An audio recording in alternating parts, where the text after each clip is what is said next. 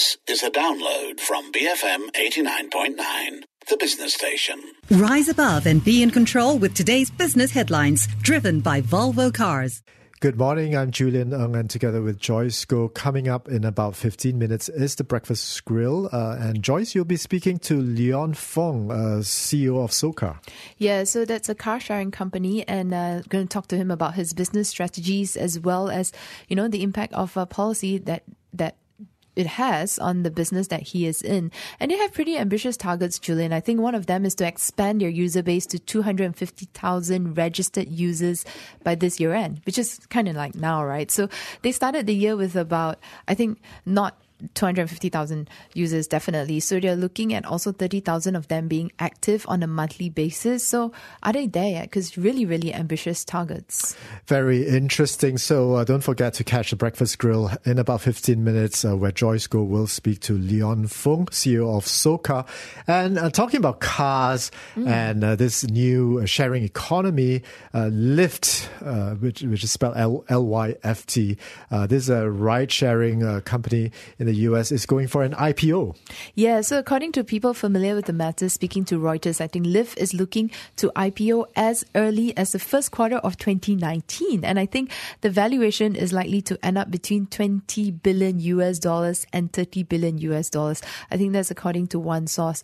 That's huge. Yeah, it is pretty huge, and it's not as big as some of the recent Uber valuations, but of course Uber is a much bigger company, and Lyft has already hired bankers like JP Morgan and Credit Suisse to help them with the IPO, and apparently they're trying to get the IPO out of the way before the US-China tiff continues to escalate. Right. So yeah, with Lyft announcing their IPO, I think Uber is definitely not going to sit around and just be left behind. I think according to Reuters, people with knowledge of the matter told them that Uber has filed paperwork for an IPO as well.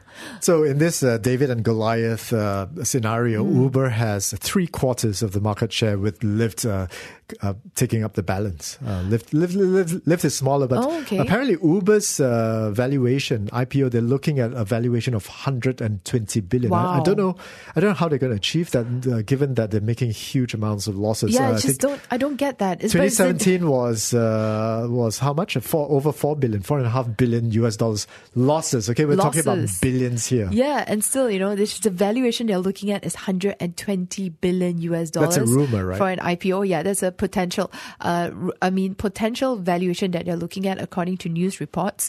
And I think their filing is setting the stage for one of the biggest tech listings ever. I think leading the way for a string of public debuts. You also have Airbnb and also Slack that's also slated for IPOs next year. So it's interesting how, with what's going on in the markets, ongoing volatility and all that, these people are still looking to list.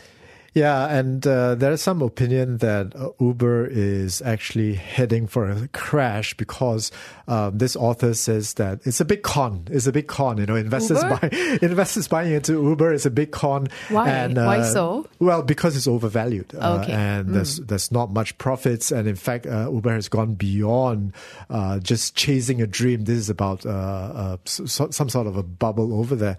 And it ends the article with saying that it's not taxi companies but investors becoming the biggest roadkill of Uber's IPO. Yeah, that's the thing that I don't understand. I mean, all these companies, tech companies, the new industry companies, they're all making losses, and some of them, they're just still going on investment mode. They're still going on just gaining market share or just gaining ground, but they're not really that I guess, worried about making profit yet.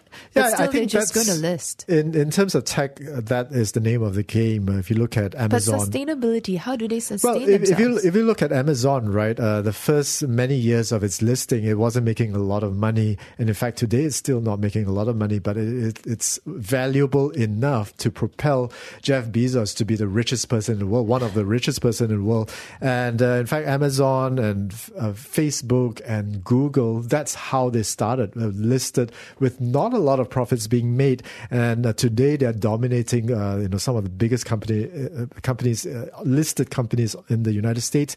If Uber listed at $120 billion, it would be among the top. Yeah.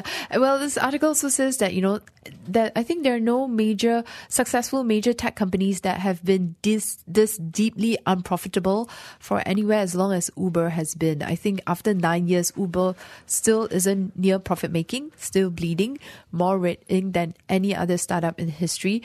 Some saying that this target valuation of $120 billion is surprising. Yeah, I'm talking about that. I'm also quite excited about Gojek coming into Malaysia because I miss the competition between Uber and Grab. Are they coming to Malaysia? I don't know, but that would be a main strategy because they're already in Singapore and Malaysia is a pretty big market. So I think that would be a natural progression. And I want the promos to come back. I want the promos to come back. iHeal is a company in Malaysia. iHeal Heart. That is a company in Malaysia going for IPO as well, Joyce. Yeah, so they're planning to list on the Lyft market in the first half of 2019. And iHeal Heart Group is a one-stop boutique medical center specializing in heart and heart-related specialties. So this is about IoT, right? The Internet of Things.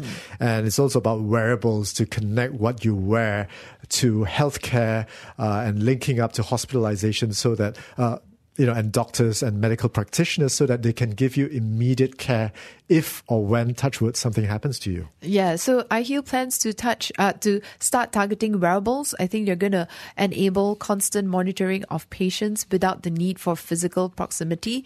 And I think they're going to unveil one of their wearables, some heart monitoring devices next month. Quite a lot of companies are listing on the Leap, Joyce. 19 IPOs so far this year. 9 of them have listed on the Leap. Yeah, only 1 on the main market and 9 on the ACE market.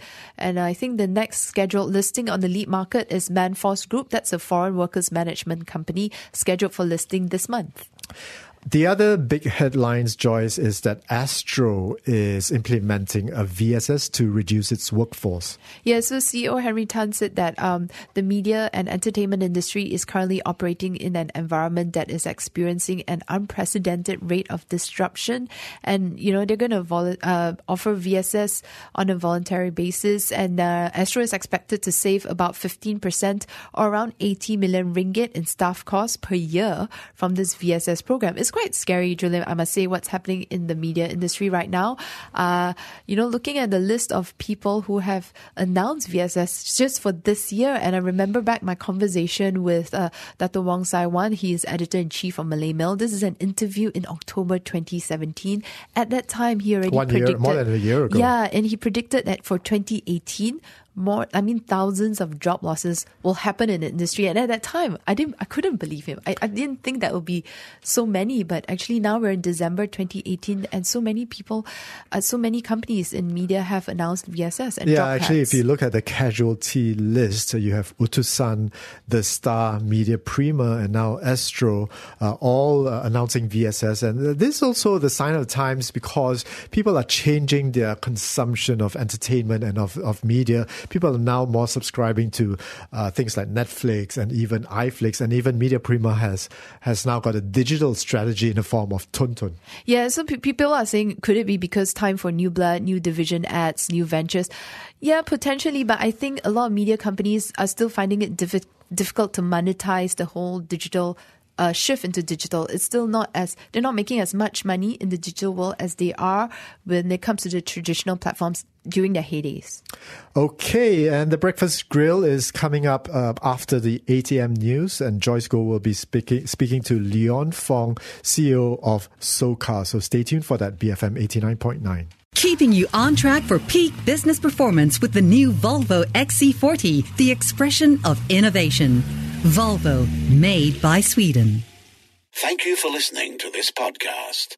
To find more great interviews, go to bfm.my or find us on iTunes. BFM 89.9, the business station.